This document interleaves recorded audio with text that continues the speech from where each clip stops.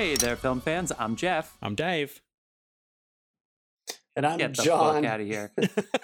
what has happened when he's fucked it up? Just immediately. And I'm John, coming in from Europe on a delayed line. Oh wow! I heard y'all delayed. That's funny. I couldn't hear you. Oh wow! Okay, yep. Do we want to just keep do going. we want to just do That it was again? amazing. No, we're back. We're good. We're here. I'm John. Welcome back, film fans, to the love of cinema, a pod in which we'll challenge one another to discuss movies, both new and old, with a strictly positive critical eye. That's right. Basically, we try to avoid lazy negativity by making this a little bit of a drinking game. So anytime we say anything negative about a film, or probably today, more likely each other, you're going to hear this sound. That sound means we need to take a drink, and we hope you drink along with us.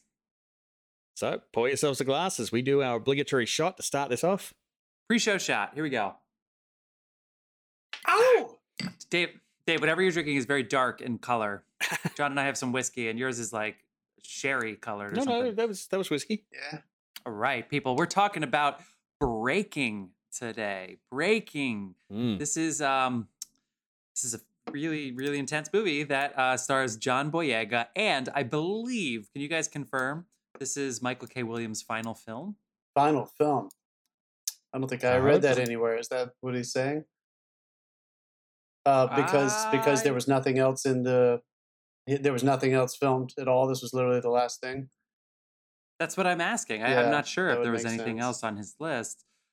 He is. Let's RIP, clarify that. RIP. Yeah, let's clarify that he's passed on. So that's what we're asking. If there was maybe anything else that he had been filming before Yeah. this. Yeah. So We're kind of there's some hoping other that he did a Bruce Willis, and there's like 10 of them coming. some other things on the IMDb. So perhaps I spoke a little too soon. One looks like a TV series that is completed, and one it just says Surrounded. That's what we get for doing our right now, going, oh fuck, oh fuck, oh fuck, oh fuck. Like, That is what we get for doing our research. That's on me, people. Okay, so this is. I deserve that. All right, we're back here. So this breaking, we're going to talk about that in 1 second. So just give us a second here because we have to get through our usual openers. So can you shout our sponsors really quickly, please? I wish I knew what you just said, but your Zoom just dropped out. Are you uploading something right yeah, we're now? having No. a great technical time. You look at a Pornhub while we're recording or something. No, I Like, just what's going on over I was Googling Michael K. Williams because I was saying things about him without researching it that I easily could have spent 20 seconds Dude, on. you know on your 1986 computer you can't Google stuff and record at the same time. Right. Well, you're going to use my audio here, and everybody's going to have heard it and been like, what are they talking about? All right. Guys, can we get the fuck on with this episode? All right. Jesus Christ. We're talking about a very intense, awesome, incredible movie. At my point, whatever. Okay, John, who are our sponsors? Our sponsors are Carlos Barroso. You can find him on Instagram, cbarroso.beer. Check the show notes. And the music of this episode and every episode is provided by the artist Dasein. That's Dasein, Dasein, available on all music platforms. Follow those show notes. All right, let's do it. Dasein wants you to listen to his music, people. He's been posting every day. He's got some new music, man. Go listen to his new music. He even went to our YouTube. You guys didn't. That's true.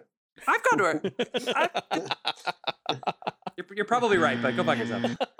We got to get our buzzes in. All right, we're going to be talking about Breaking. One more second, though, because it is time. This is a drinking podcast. And again, I don't know how much buzzing we're going to be doing today. So we are going to do our gripes of the week. So we have 1 minute each if we want it. We don't necessarily have to use the gripes of the week. An opportunity to get us kind of heated up a little bit, get us drinking, get some things off our chest now. So that way, when it comes to breaking time, we just talk about the film itself.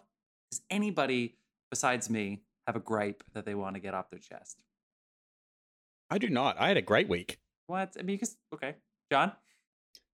Not a gripe, but I think all three of us were texting today, and we're pretty entertained by Spitgate.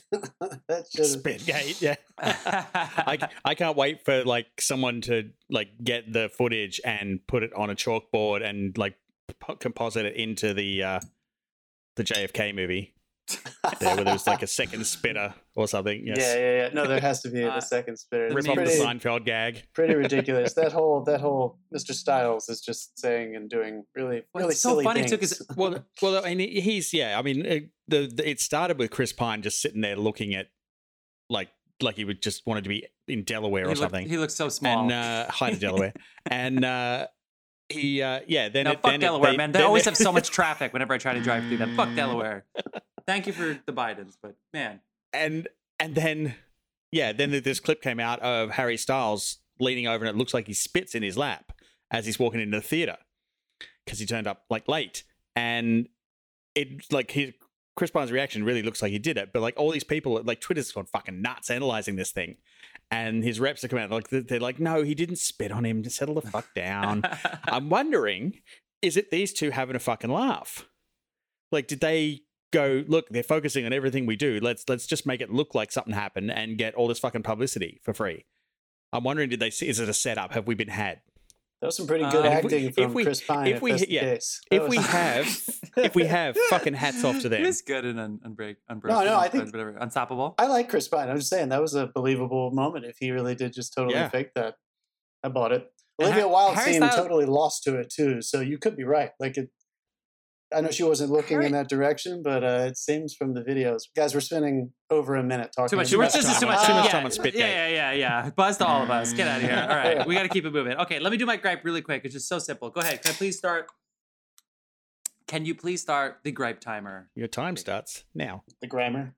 This is so simple, and I'm not the first person to complain about this, but I was watching fucking Hulu. I have all the ads. Fine, it happens. And it's usually like male enhancement stuff, because I'm watching like Only Murders in the Building, and it's like, okay, whatever. But then they have Nurtec OTC, which is for migraines, if you didn't know that. And I shit you not, you have to have, we live in, guys, they just bragged about the infrastructure deal, getting 10 million new people connected to Wi-Fi. COVID, everybody's connected to fucking the internet and Wi-Fi. That's 10 million new people getting pop-ups. But why do we need to have all of the side effects listed still for these pharmaceutical drugs? So Nurtec OTC, I shit you not, said, do not take if you are allergic to Nurtec. I'm going to say this again. Nurtec OTC said, do not take if you are allergic to Nurtec. Well, fuck, there's only one way to find out. This would be like, I mean, if Wendy said, don't eat the burgers if you're allergic to beef. Okay, no, this would be like if Outback Steakhouse said, do not eat here if you're allergic to Outback Steakhouse. No, fuck, of course. You've gone over. Gone over. And just don't eat at Outback Steakhouse, first of all. Just don't go. But nerds, I mean, my favorite is when the side effect is death. It's like, that's a pretty fucking final side effect. If you eat food and you die from the food, it's your, it's all like, fucking liability warnings, right? My favorite liability warning I've ever seen is on chainsaws. They have that warning that says, "Do not place genitals near the moving blades." That means that somebody right? did That's that. so specific. Yeah, there are some signs in the world you just need an explanation for. What about an eye or a tongue? You know how to start a chainsaw, right? You know where people are. Somebody needed to get some extra leverage and put that thing right between their legs. What's he starting it? Like what? Oh my god! Nice. Anything else you guys want to bring up before we get into our film of the week? No, let's get into it. Sounded like a frustrating race on Sunday, but anybody who follows F1 and is a Hamilton fan might also be a little frustrated. But we've talked. Let's keep going. Okay. Text us not text us. Don't fucking Jeff text us. Jeff has a fantasy DM draft us. to get to. It's very important. I have a fantasy football draft. It's very, very serious. Okay, people, it is time to talk about Breaking, the new film starring John Boyega. It also stars Michael Kenneth Williams, who you might know from The Wire and others. And he has passed away recently in 2021, so R.I.P. This also stars Nicole Beharie and Selenis Leyva. They look so familiar, but I can't place them. But then Connie Britton is probably the other recognizable face that you might know. Mrs. Coach, Mrs. T. This is directed by Abi Damaris Corbin, who is a fairly new director to feature films. A lot of shorts. One film that I'd never heard of, really, to be honest with you, that is called Suitcases? Actors Anonymous from 2017. The Suitcase is a short. And then this is written by the director, Abi Damaris Corbin, and Kwame Kwei-Armah. I didn't see. They don't even have an IMDb picture. This writer used to be an actor, now has gotten into writing. So anyway, long story short, the creative team is not that prolific yet, but we have some I dare say A-list actors involved in this film, and it's gotten a little bit of buzz. And we have some thoughts about whether or not they should be prolific. Well, we will definitely discuss that. So let's do the IMDb description for Breaking, and then we'll go around the horn with our initial takes, what we thought, what we felt. We're going to try to keep it spoiler free for 10 minutes. We're already at the 10-minute mark, but maybe for 10 minutes. Okay. A Marine War veteran, that's John Boyega's character, faces mental and emotional challenges when he tries to reintegrate back into civilian life. That is not what this movie's about at all. Not at all. Yeah, that's definitely a bit of marketing. Whoever wrote that didn't see the fucking movie. I don't know if we call it a heist. Yeah, I don't know if it's a heist film, but it is a bank robbery movie. That's what the movie is. So let's go around the horn and talk about. I wonder, did they have to find an abandoned bank like we did? Like us, our bank, yeah, but did theirs have asbestos? Yeah. Hey, I laid in that. John didn't have to pay any money as long as we signed a waiver saying we won't sue them. I wish. No, I paid for us to get sick. Yeah. All right, who wants to go first? Dave, you saw it together. Do you want to kick it off, or you want to wait and sandwich you two together, and I'll go first? Much as that sounds appealing, no, I'll go first. It's fine. Right. I had no idea going in what this was about. Same. I actually made all the graphics for like this week's show for.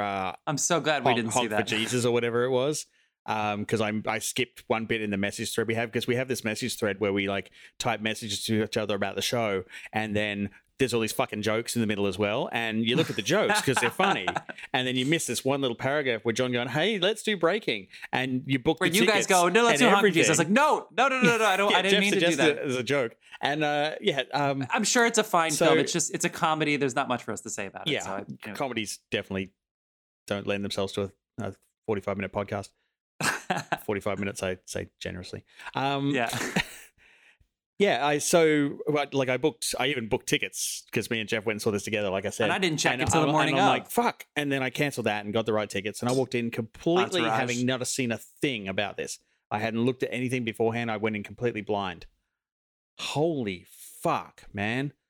From the opening, it sets you in, like, you get to know him a little bit. You get to know how he feels. You get your little save the cat moment at the beginning that endears you to him, and then it just goes off, and it's like non-stop fucking compelling from there to the end. I can't tell you if it's Boyega, the direction, the supporting cast, all of that put together, the writing. I don't know, but I was just riveted to the fucking screen. Nice, dude. That's my subtle opinion. Wow. Oh my god. Well, that makes me really happy. And I want to hear your thoughts more as we start to dissect it, because this movie is an important film. And I saw this trailer. Oh, this made me furious as well. Sorry. Yeah, sure. Yeah. That was the other thing. And it was meant to, but I walked out mad. I'm like, what the fuck can I do? Yeah. I saw this it's trailer. Not often a film grabs me like this. I saw this trailer a few times before some of our movies that we've seen, over the past couple of months. So I don't know if you guys just missed the trailers, but I do feel like this got enough, at least out here, it got enough of a wide net before some bigger movies that I was pretty shocked that there were four people total in, four other than me. So 5 people total in my theater when I saw it. And, I'd been looking around at Showtimes and pretty much empty theaters across the board. So it's kind of disappointing that it's not really getting seen very much. I think ours was half veterans. Yeah. It looked like it might be, yeah. However, I will say this. I didn't feel that way about it, Dave. I felt like there were a lot of really strong moments, but that ultimately most of the film, the pace didn't grab me. The pace was getting in the way of being, and you guys know how I feel about being able to take your time. I'm very surprised. Yeah, being able to take your time and do things. And I can't help but think about other famous dramatic or action-driven, either one. I know this is more on the dramatic side of like bank heisty kind of movies. And I mean this in the most constructive way possible. I don't mean to belittle the term entertaining. This just wasn't very entertaining to me. I feel like there were a lot of moments where they were so edited with such intensity and like dramatic pause that it kind of felt that way the whole time. So, and they had a very similar Hmm. cinematic language where they were using very slow push-ins, which of course we love doing those. Everybody loves the moments when you get to do that. They did it so Slow often. pushing with the swell. Yeah, they did it so often on moments where I felt like that could have just been an information moment. Like we're all totally on board with. They did a great job establishing his emotional circumstances and his physical circumstances. One of my favorite moments in the whole film, and I'm not saying I didn't enjoy the rest of it, but his decision to go into the bank when he pulls that cigarette out and just takes a moment, I was like, "Fuck, this is going to be great," and it just slowed down so dramatically after that. That I'm not even sure what I would have done constructively. It almost kind of felt like this story, because they were trying to stay so true to it, which I respect, didn't end up lending itself to the full traditional arc that we see with these types of movies, where something happens with either get falsely promised what they want and they get taken to the tarmac with a helicopter, or they think they're going to get out and they escape somewhere. So this story doesn't naturally draw itself that way. So part of me thinks that this just has some limitations in its initial subject matter. And I would imagine as creators, they were saying to themselves, well, God damn it, we don't want to write a fucking false ending or try to squeeze this and pull it into like the third act when it really doesn't deserve to go there. The performances, for the most part, I think were incredibly strong. I think they would have been strengthened by giving me a little bit more selective moments to really go for that intensity. But fucking John Boyega, he must have been exhausted at the end of every day. He was giving it his all. And there were a few of those close-up things I was talking about, because they gave him like 15 where he was on the phone all the time in a close-up, or he was being looked at by the women in a close-up. And there were a few of them where I was this was literally a Boyega film. Yeah. So I mean, I don't want to. He brought his A game. I don't want to sound I guess I was just kind of surprised with what they were working with. It is so inherently dramatic that I think if I had been their friend and they had let me see in an early cut, I think I would have said, "Your work is done. We're already totally on board. You don't need to make it feel dramatic. So maybe tighten up some of your cuts when you don't need to give us anything other than information, so that we can really let those other intense monologues and a couple dialogue moments, because there's not a lot of people in this movie, really sing." The ending kind of caught me off guard, which I think we all weren't shocked that it was going to go that way. We'll discuss that. So it wrapped up kind of quick, and I think it just took a really long time to get into past the midpoint where Michael K. Williams and the bulk of the negotiations, where you kind of think this movie is going to head, gets to. So I don't know. It just took a little bit longer to get there for me. So ultimately, I feel like I was left wanting something a little bit different. But I still think it's an important film, and people should go support shit like this. We can't be having these fucking conversations about getting new voices into the cinema, and you're not paying money to see movies like these. Get your ass into the cinema and go see this shit. This is how we're going to change stuff. Yeah. The streamers are not going to save this. Like, you need to go to the movies to see this. Yeah. So I agree more with Dave on this for sure. But hold on, John. Apparently I'm still logged into your IMDb on my phone, because John used to have IMDb Pro and I didn't feel like paying for it yet. So I just used his to see people's agents or whatever. And you gave this a score. You rated this movie. I try to rate most of the movies we talk about. Whatever. Dude, that's like 2 weeks in a row you violated his privacy. Yeah, but I'm not going to say it. We'll drag it out for our listeners. You know, in fact, maybe I won't say it. You guys have to. I will tell you what John's score is of this movie if you reach out to us on the socials, so I can know whether or not you are actively or passively. I don't think they'd be surprised from what I just said. No, this is our hook, man. I need them to reach out. This is our hook. We got to get some engagements going here. But yeah, so anyway, I really just wanted to look up to see if John Boyega was a producer, and he does have an executive producer credit on this film. Unsurprising to. Well, he definitely put his money where his mouth was in this one. Yeah, I'm with Dave though. I mean, I know what you're saying, John. I completely validate it all, and I did wonder about that a little bit. And I think that the subject matter carried enough, where I don't think they needed to do any of those usual hooks that might have gotten me more. I was totally on board with the pacing of it. From the jump, from the phone call with the daughter, and I was actually more like David in the fact that I didn't really know anything about this. I was just so happy you said a movie that wasn't Honk for Jesus. Again, no disrespect to Honk for Jesus. It could. It's probably best for the world that the three of us didn't review a movie about a black preacher and and his wife and their schemes for power and stuff. It's probably good we didn't talk about it. And I don't know. It's an R-rated comedy. We might have bonded with it. And it's somewhere at the border of satire and farce, where satire turns into farce. And if it wasn't good, I'm glad we saw this movie. Me too. But so again, I went in with nothing. I went in with nothing, and so the phone call with his daughter at the beginning, and he's walking, and he's in like a homeless camp, or is it? And I was just I didn't know what was going on, but I was I love the simplicity of it. For some reason, it reminded me of Fruitvale Station, not just because the leading character, shares similar characteristics, but something about like the walking and moving with the camera at the beginning. And I also went into that small budget film. I imagine they have the same budget.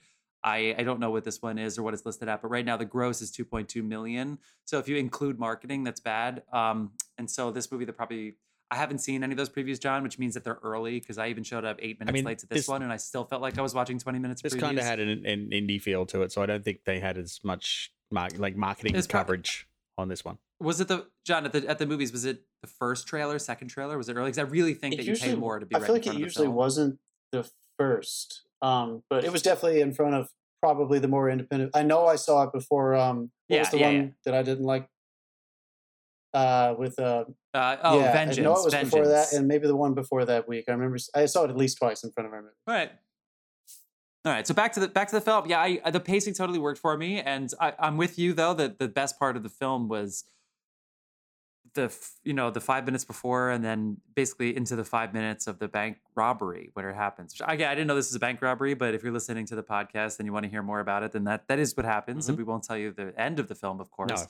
No. But later. I love the way it happened. I was a little worried that it would take some air out of the tank to watch him let all of the people go. Like, he let a lot, not all of them, obviously, because he needed to have the two ladies stay, and not to spoil too much, so that you can't hold up a bank and not have any hostages, otherwise you're dead.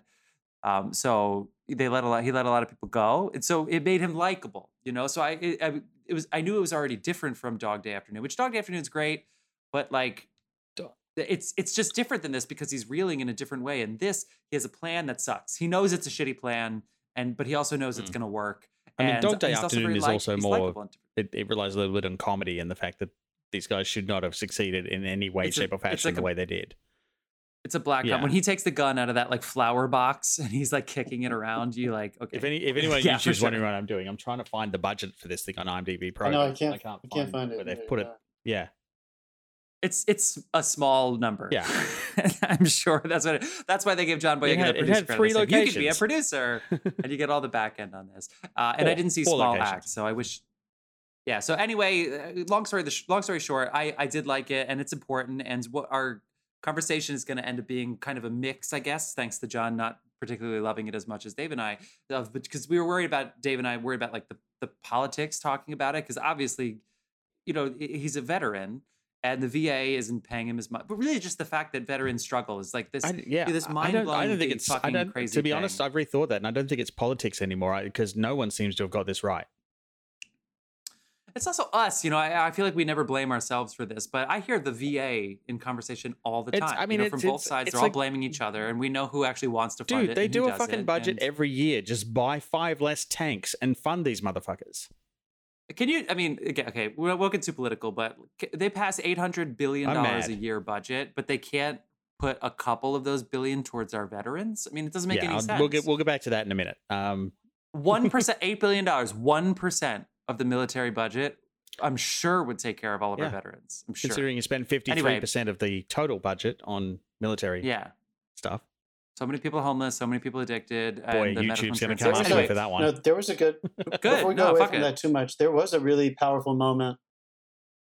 I don't remember exactly when it happened, but when it does finally show you when he's in his actual he's in his actual meeting at the VA, and it kind of gives you the pretext for what happened.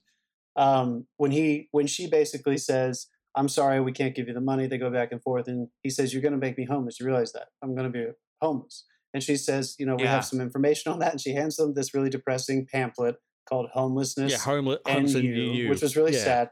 But then when he walks out, she says, "You can either wait use this. Here's a number. You can call that, or you can go wait in the line outside, and someone will be with you eventually.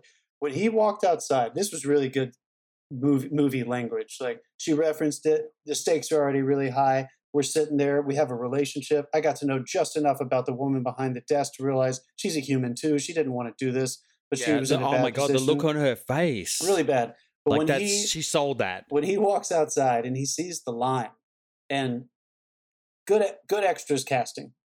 Everybody looked different. It was everyone, every color under the rainbow, every height, shape, size, different kind of human beings. All these people. I would hope they tried to cast some real veterans, and because they pay. Yeah. You know what I mean? They pay. But that moment really touched me. And for a moment, I thought, "Holy shit! Is this movie going to end up being about very specifically about houselessness for veterans?" Because we've seen that tale told so many times. We all grew up in the echoes of Vietnam a generation or so later, and seeing tons of people on the street with veteran signs and older men with missing limbs. And I fought in Nam, their jackets and everything. Well, now we're seeing tons and tons and tons of vets from, 17 years of war in the Middle East and Vietnam, if they're still alive, and the early wars in the 90s in Bosnia. And it's a whole institution now. It's almost harder to pin it, because it's not just, I was in Nam, man, like that one thing. Now it's just, this industrial complex has turned. So there was a moment where I thought it was going to turn into that. And just the way that they held back, the camera crosses in front of him and shows you what that line looks like. And then it just cuts to him and they cut away from it. And I thought it was really powerful, because we already knew that he was going to break down in there at some point. So we got to literally finish screams. it for ourselves. It was cool. We never got this right. Oh, yeah. Also, it's cool the way I love the subtlety in this. So maybe the subtlety wasn't sexy for some people that wanted a little bit more grit, but the way they cut back to the bank, and the bank's so much nicer than the VA office. Like I would way rather wait in the Wells Fargo. Was it Wells Fargo? I would way rather wait in the Wells Fargo than in the fucking VA. And also just seeing, I've been to the DMV. There were less people in the Wells Fargo. I've been to the DMV in Harlem, and I bet you can guess which DMV was nicer. Harlem or Central New Jersey, but the fact that the VA looks like, the low end on the totem pole in your, socioeconomic, like the fact that it is, competing with places that are underfunded and undervalued. It's sad. But I love the subtlety of that. I love the subtlety of Connie Britton's interview where they put her on camera, and I'm like, okay, this is it. Because, you know deep down that you can't rob a bank and you can't threaten people's lives and then get away with it. Obviously, you're still kind of rooting for him, but you know that he can't just walk home from this. And so I'm kind of torn with that. So to see the interview with Connie Britton get filmed, and I thought Connie Britton handled it very well with subtlety. She's not trying to, step in and have her moment. Like, she definitely is just like, I want to do my job here and I want to help this movie and then go home. And then basically he's like, why isn't this on the TV? Come on, why? That's what he wants. And I'm not spoiling too much, but he's like, come on, people need to hear these stories. I'm not the only one. Like, I want, basically, like, he wants to be a sort of a renegade. And then when she says the thing, like, you threatened us with a bomb. If we put that on TV and you blow the bank up, think about your kids that are seeing this bank blow up on TV. And then you realize, you know what I mean? I think that's enough. That was enough for me to take a seat, like, to sit back a little bit. And yes, it deflated me a little bit, but it kept me hooked in a different way as opposed to a traditional heist film. And I appreciated that. Should we turn on spoilers? We're about 10 minutes. I'm getting fucking close. You were walking the fucking spoiler line. Yeah. Right, spoilers are on. Spoilers. Okay. I think there were so many moments like that, Jeff, where, and it sounds like y'all had similar moments. You just kind of noticed it and moved on in a positive way, where there were times where they would make a choice when you might have some expectations of what this kind of movie would do at that point in the movie.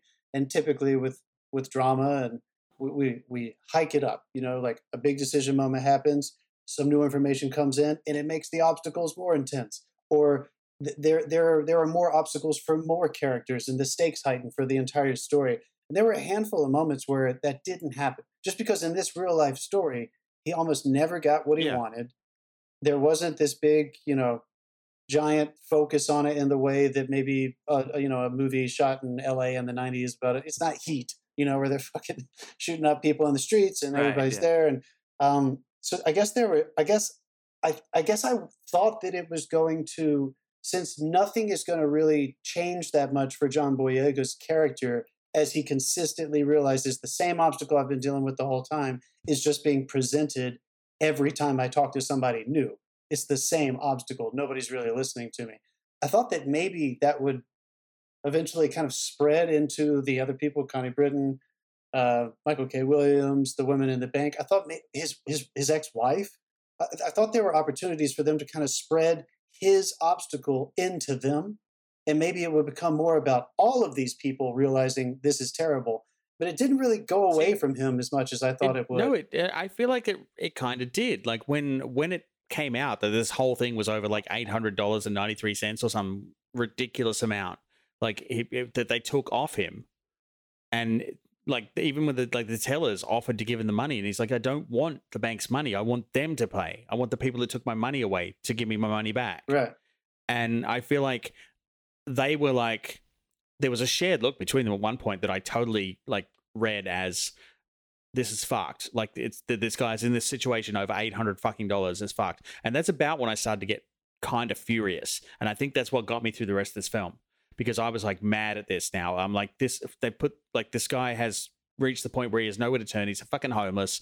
He's like, and it's over $800. Like no one should be in that, let alone a fucking veteran. Yeah. This movie is also known as 892, which is basically the amount of money that he's owed, $892,000. $892. Yeah, and like, yeah, but there was also when the negotiator came out that he like what it was over and how much money he wanted, and the guy, like the look on the guy, Michael Williams, the look that he gave was amazing. It just sold everything. It was like, this is fucking ridiculous. Why are we all here? Like, why has this happened? Over $800. Before we talk about Michael Williams, because he really is a great little unifying, connecting force to the outside world. Because I also like that they didn't show, they were careful about showing us too much, for better or worse. But before we talk about Michael Williams, I just want to say that also the two ladies, the one I recognized Estelle in the movie, and I was like, where the fuck is she from? Now I hate to say that I'm going to say this, that she's memorable for being the wife, if you know what I mean. But she was Jackie Robinson's wife in 42. She was in Black Mirror. She was Anthony Mackie's wife, or girlfriend or wife, and when he was like the gamer who probably has like gay inclinations. If you ever seen that Black Mirror episode, and then in Shame, she's one of the ladies that Michael Fassbender is into, and she's in Miss Juneteenth. So she's out there. She held her own though.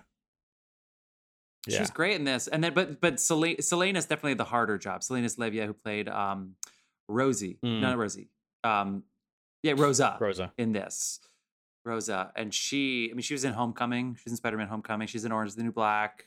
So she's worked for Marvel, so she knows Terra. Yeah. But she was the one who got struck with fear. And I think, John, to your point, I think they just relied on those two ladies. And really Rosa was giving it more, I guess. But, they played with, I'm sure they worked it together to play that terror. I love that their characters, and performances were so different too. Like you weren't watching carbon copies. This was the scene work was done on this, in my opinion. Yeah. And well, John, wouldn't you say too that that's tricky because you didn't want peas in a pod. It was just similarities. You wanted some difference between the two, especially given what happens later. And that can be tricky because, you have the one person who's struck with terror and you have the other person who's a little more acty and go-gettery. It's tricky, two side characters, Rosencrantz and Guildensterning your way through a heist little thriller. It can be a little tricky. But did they work? Did they work for you, the two actresses? I really was really, really impressed with Selena's Leva. I thought is so hard. Rosa. To play. I don't want to use the word passive, but when you're talking about acting, everything is trying to find things to do as an actor. And, she's in one of those. And just thinking, I'm going to die. Yeah, I mean, she was not only was she projecting, I fear for my life at any point in time in this, but she was also kind of relating to him a little bit. Yeah, so I feel like it was a very complex performance. Yeah, I thought so too. She really took the prize for me out of the two of them. I thought that nothing felt performed. I didn't even think she was acting. Like it was one of those performances where I was like, wow, this woman is just. It's like that nurse that they actually had treat Tom Hanks and Captain Phillips at the end. It's like this. Yeah. I had seen this woman before, of course, but she really nailed it for me. I thought Nicole Beharie as Estelle was, she was in that role very much as like they're going to make her be more active. She's the higher up manager. I think, again, just like John Boyega, I could have used one or two less really intense close-up monologue things with her. Like, I kind of knew what she was about, and it kind of got to a point where I was like, I just feel like they're making her work so hard as an actor in a movie, and I kind of just started thinking about her work, which was just distracting. I don't know if the average person would think that, but like, we knew how afraid she was. I thought like they both were so good that from the get go. I have to buzz you for that. Yeah, sure. Yeah, sure. There were just a couple moments where I was like, I don't know if that was necessary, and I don't know that one monologue especially. Do you think Sorry, go ahead. Do you think they either rehearsed? I doubt they would have shot something they didn't use, because these kinds of movies are, you have to have everything in order, and you don't have any money. I mean, if you're shooting on digital, you can go, like, as long as you got the time. All right. Well, that's the thing.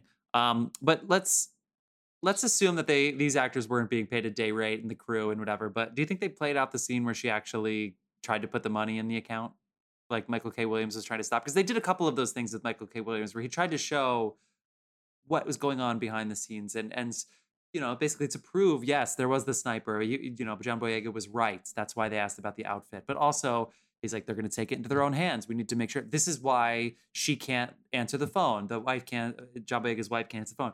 This is why, they did a tough job. It was, to only do it a little bit, but not over explain. Like, even like Apollo 13, I love Apollo 13, but sometimes they're like, this is where they go in the LEM module. You know what I mean? So it's like with this, to show that from the outside a little bit. I thought they did a pretty good job sketching. But do you think they shot that scene? Because you're right. How do we get more tension in the room other than the bomb? I wonder if they. You know what? I hope they did.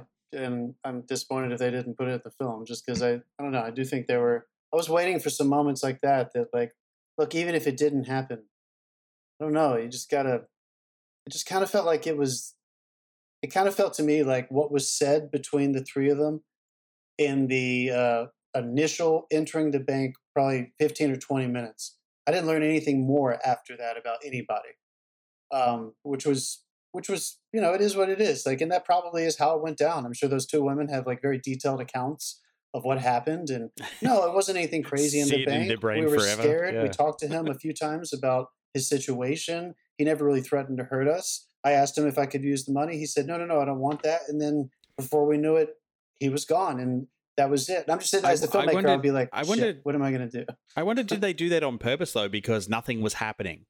Like, it was taking so long for anyone to do anything about this guy with a bomb in a bank. Yeah, I mean, it's like they're just leaving these poor fuckers in limbo. And they had so many people outside. Why do you need 100 people? Yeah, outside? Also, that's one of the things I'd like to ask. Like the sniper that in the end, one person. What agency was he fucking from? No idea. That was weird. Because it's never really clear. It like it almost played like he was just someone who turned up in camo gear. These people, so do they contract them so that they can kind of deny some liability? I feel like they purposefully do that. They purposefully they contract. I don't know, because it wasn't kind of clear which agency he was associated with, but that's a good point about like nothing was happening. Wait, the sniper did have to move once. That's something. I still feel like that was an opportunity. And then there was the clip with the phone where he found out the guy was in the Marines. That's kind of funny. I don't know where the SWAT car went, but that was kind of funny. Yeah. When it started to reveal itself that nothing was happening, and like that was the point. I think they were trying to do that. I thought that there were. I was like, maybe there's going to be opportunities to really play up the fact that there's a lot happening outside. Like they're perfectly happy to rally the troops and do all these things if it means getting to kill somebody who they consider to be a criminal. But we're not. There is no rallying happening at the VA trying to get him his money. I thought they were going to maybe try to play that up, but it didn't really do that either. We didn't really get to know anybody very well except for Michael K. And I would even say we didn't really get to know him at all. I think his moments on screen were wonderful. He's a great actor, but they didn't really. All right. I don't need to know his backstory. I don't think you need to know. I just feel like there's a.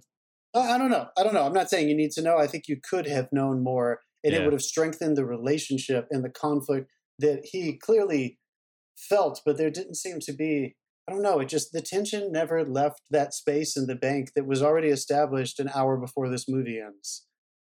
I don't know. I'm wondering, did don't I you- have like a different visceral reaction because I'm not used to this sort of thing? Like this exposed a lot of Well, I'm exposed with a lot you. of government I'm with stuff to you. me. I It thought- was I like thought the bureaucracy they have to go through, and it had I think it had the perfect desired effect on me. It was like this guy's in a situation he shouldn't have to be in, because of like government fucking bureaucracy, and it's over $800, and that can change his life to the point where he might lose it. And I like that. Well, and then, of that course, started Tony to build Britton the rage a little bit. I started actually feeling like him. I'm like, where do you go? You got nowhere to turn. You're going to be out on the street. You've got a daughter who wants a puppy, and it's like the worst thing in the world is having to tell that kid, no, I've got no money. When you've fought for your fucking country and that sort of thing. Like this got me because I'm not used to this. That's great. And I feel you, dude. I hear you. It's just all that was established in the first 10 minutes. So like, that's a really, really powerful and that starting rage place. carried me through. It's just a really, I don't know. I really liked not knowing much about Michael K. Williams because knowing what happened later, you feel like he would have tried to follow up with them. Even if he was in jail, he would have visited him in jail. And the fact that this didn't go the way he wanted, like it felt like there was so much more that was left unsaid at the end. And maybe that's just me, filling in the blanks for my own sanity because I like the film. I feel like the medal and the but packet of cigarettes said it all, really. It was like... Well, I feel like he was going to talk to him there, and then that was going to start a new wave. And then, of course, the sniper. And I also love it. It's subtle, but we've seen so many of these, not this specific kind of movie with bank robberies necessarily being drawn out over an hour, but we've seen so many, let's say government agencies, whether that's local police, with FBI, with SWAT, with whoever the sniper was from, former military, wherever these people come from, they don't talk to each other. They're dicks to each other. And so, we have a negotiator on site, and they're actually planning the assassination. I'll use that word for this person without letting the negotiator know. I think those kinds of things were really interesting for me. The pissing contests ground my gears a lot. I admit I'm filling in blanks, and obviously the political stuff goes without saying. I think I imagine most people are going to see this and say they're going to know that we as a country have fucked up, and that's why he's in this situation. I don't think they need to lay that on any thicker. And to see that might be enough because the tension in the bank, that's not necessarily what people are going to be leaving the movie with. They're not going to be leaving the movie saying, I wish it was tenser. They're going to leave just thinking, the VA does suck. And Google the VA, Google the funding, Google why we spend $800 billion a year on defense. But the VA, it looks like a fucking, butcher. You could grab your number and wait in line. I think this, anyway. If there was like a Black Mirror that was just about, how Black Mirror is about like tech and sci-fi. And if there was, this kind of Black Mirror show, I think this could have been incredibly potent as an hour long, like a really dense hour long thing. The ideas are established. You learn everything you need to know. And I think I don't know. I feel like the only things that really lost steam for me were just some of those moments that honestly weren't really necessary for us to get exactly what we've all been discussing, which is if those are the most powerful elements you're going to walk away with. I think we learned that soon enough that if the catharsis of this ending is always going to be basically fucking execution, in spite of him being promised that this is not going to happen. I had a feeling he didn't actually have a bomb in his bag. He didn't. Like all those things that are going to really make you think about what was happening. But even then, there's like little things like the FBI just getting up and walking out. It's like you have to call your local law enforcement. Right. They won't tell her a thing. Like his wife a thing. I was like, it was like twisted. Well, back to the bomb, having the remote. It's like enough for me, but yeah, the whole thing's twisted. The FBI didn't say it's over. They were like, yeah. See ya. I did like that the cinematography kind of mimicked his mood. Like when he got agitated because the first question his wife asked him was, "Are you taking your meds?" And the more agitated he got, the more jerky and like flying cameras fucking flying everywhere. The cinematography got, and then when they calmed down and got more intimate, they pushed back in. But for a while there were elements where they pushed out and like really wreaked havoc with the cinematography. I like that. He had a lot of those. he had a lot of those moments, and the cinematography followed him. He had a lot of big blow up moments, and it's you know, as the cinematographer Dave, everybody has to know what's coming. You can't just do that spontaneously on set, otherwise you're really going to fuck the sound up. That film we shot in the basement of the bank where we got someone to scream, and I still get fucking goosebumps. Yeah, but you knew it. Yeah, we had to do 2 takes. Casey's going to call it. 2 takes, dude. I fucking jumped with the camera the first one. So. Oh, Callie. Was it me or Casey's? Because Oh, Callie's fucking Callie's. Yeah, all of us lost our goddamn voice. Casey had to call it at 2 shows. That's for I'm buzzing John for making us yell at night, Sunday night in asbestos. Yell, get that asbestos on those cords. All right. Well, I think everybody at home gets where we're coming from, so we don't need to continue to bang out our points here. But I think on the whole, we can all agree that this is definitely an important movie to see, and I hope you all discuss it, regardless of what how you ultimately fell and whether or not you gave it a 6 out of 10 or whatever on IMDb. As an Australian watching it, I would say feel free if you're a foreigner to the US to watch this and then call your local foreign representative. Can foreign? I say this and I don't want to get flagged, but could somebody from overseas donate to our campaigns here? Come on, guys, give us these midterms, please. We need 2 more senators and we need to hold the house. Didn't all even Russians donate? Yeah, but they were based out of America and they used shell shit, and it's very strange. It's very who knows what's actually going on? Russia just had 2 fucking homes get fucking invaded over this whole document leak thing. But he was here, so I'm saying I don't think you could just give money from the Czech Republic to anyway. That's cut off. All right, I'm going to take the spoiler alert off. Are we done? I mean, I thoroughly enjoyed this film. I would say I thoroughly enjoyed this. I really enjoyed it too. That's great. John, you're on an island. Yeah. I don't think I did, but I'm glad you guys did. I mean, it's not going to speak to everyone, but I mean, a lot of people are going to go and see it and go, well, yeah, what do you expect? But it might have helped that I saw this sitting next to Dave, so you could feel the tension. Oh, I could feel it in my plums. The tension, we could feel it. I thought. Hey, sorry about that, dude. I thought it was popcorn. How many people were in your theater? I didn't bring any food. I'm wondering if that may have had some effect on me, but I felt like I was kind of sitting in a vacuum. Like, there wasn't anybody really reacting to it.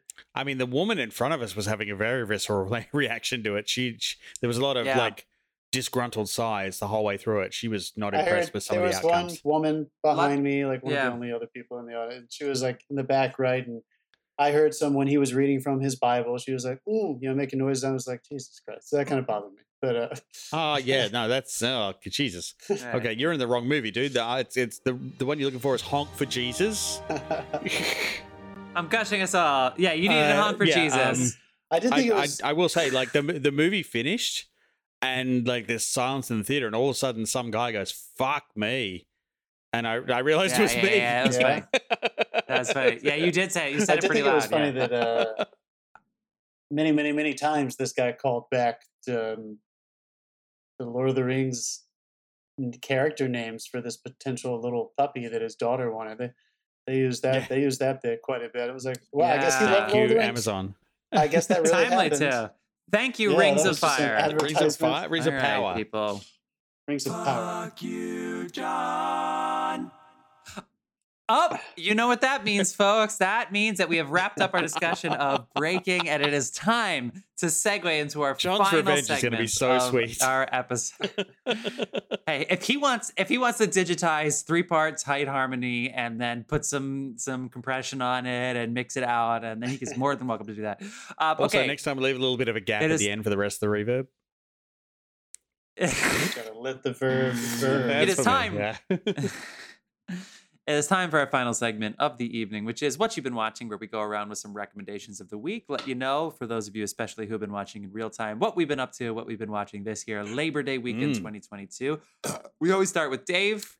Well, on your recommendation, we hit Only Murders.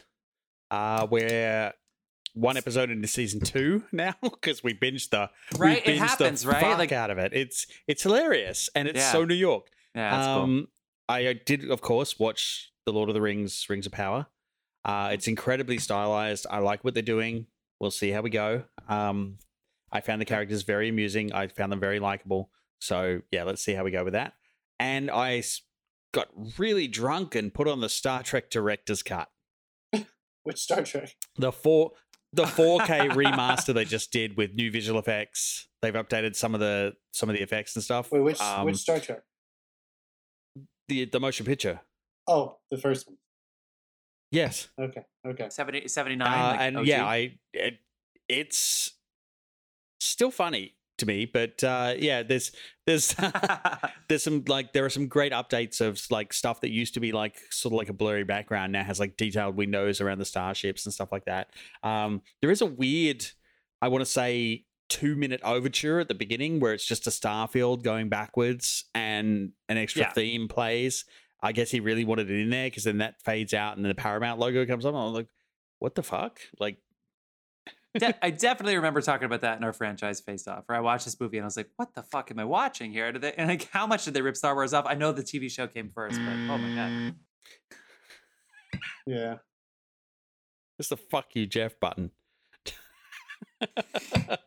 You know, I didn't record that in my spare time, actually. I didn't put that one on the remote. John, what have you been watching? I also watched the Lord of the Rings, Rings of Power. Yeah. Surprising. I enjoyed it. I think it's like, if anybody is like expecting it to not be an updated version of Lord of the Rings shot the way that they would shoot things today with contemporary political things that are important today being projected into the story, you're not going to enjoy it. It is exactly that. But if you like the world enough and you're willing to just go on the ride, I was compelled. Dude, I still had fun. There's one camera crane pan through the grass that I recognized. I was like, this is amazing. It's like a little homage. Yeah, they definitely have the homages. Yeah. Like the battle scene, when they show the battle at the beginning, it felt very similar. But yeah, I don't think it's totally an accident or completely holistic that two females are the leads of this show, considering that that's the world we're living in right now, and Lord of the Rings doesn't have a lot of strong female protagonists. Who doesn't love Galadriel? Give me that. I think everybody's excited. The one it does have is fucking awesome. Yeah, and also after Cate Blanchett, you got to give us somebody a little.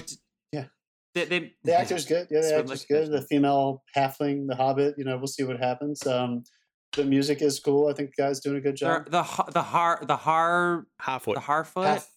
Yeah, Harfoot. So, we'll see what happens. The halfling is what they call the hobbits in Lord of the Rings. They're the Harfoot. But it's I think if you want to go back into that world, you're going to enjoy yourself. It's not. I enjoyed the ride. Yeah, it's not Tolkien. So like you just have to remind yourself that these are probably a bunch of writers who love Tolkien who are trying to write like Tolkien, and you just have to just go for it and just say it's not Lord of the Rings. It's Lord of the Rings, Rings of Power. I mean, I was sitting there hanging for the dwarves to get introduced, and that was cool. They did not disappoint when they introduced the dwarves. That was cool. I enjoyed that. That was cool. I enjoyed that. Yeah, that was kind of the miss in the original trilogy, and they tried to make up for it in the Hobbit. I'm not gonna lie. I think the only thing that I wasn't underwhelmed with, but I'm hoping they're going to introduce it more. And I think even laymen think about these things when you watch movies like Star Wars or Lord of the Rings. There are very specific themes in the music that are very present, and everybody can hum them. Everybody knows those kinds of themes. And I like what Bear, the composer, is doing, but I wish he had a little bit.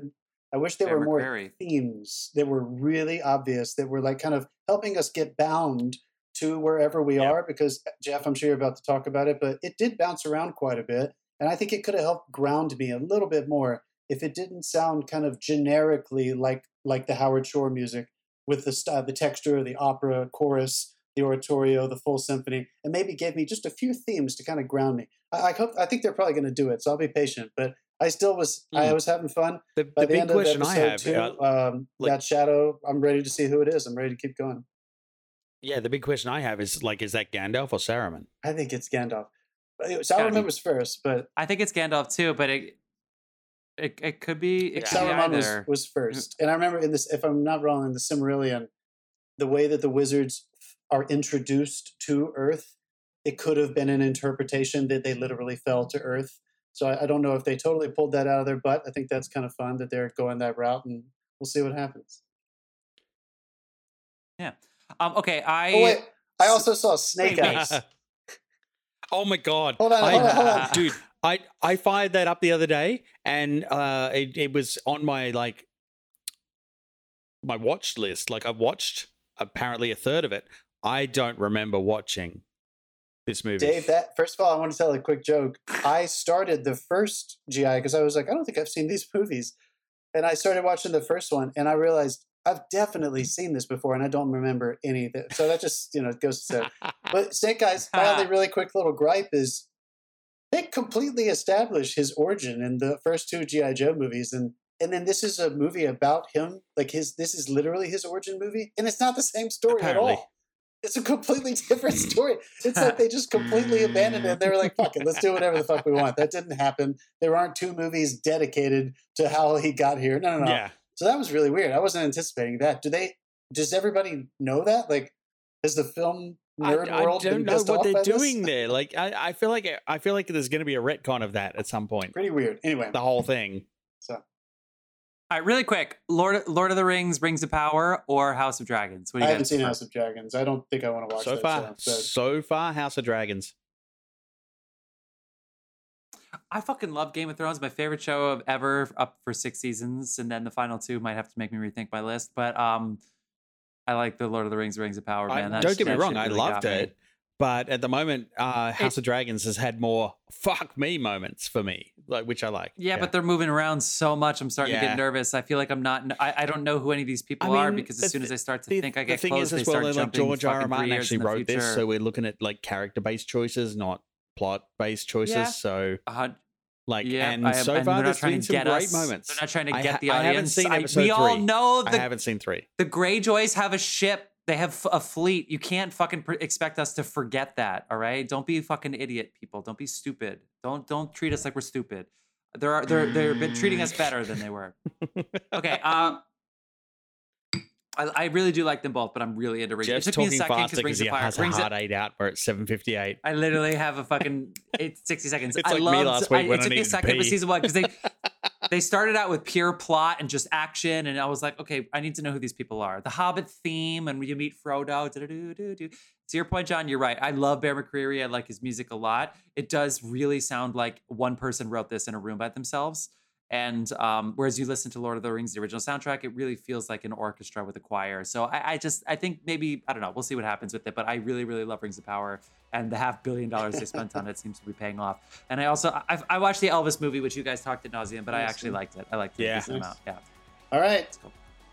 Thank you so much for joining us this week, film fans. Oh wait, See you I next have week where 15 we're going to minutes talk more. about some movie. No, gotta go. Peace. Thank you so much, people. We're keeping it under an hour today. What?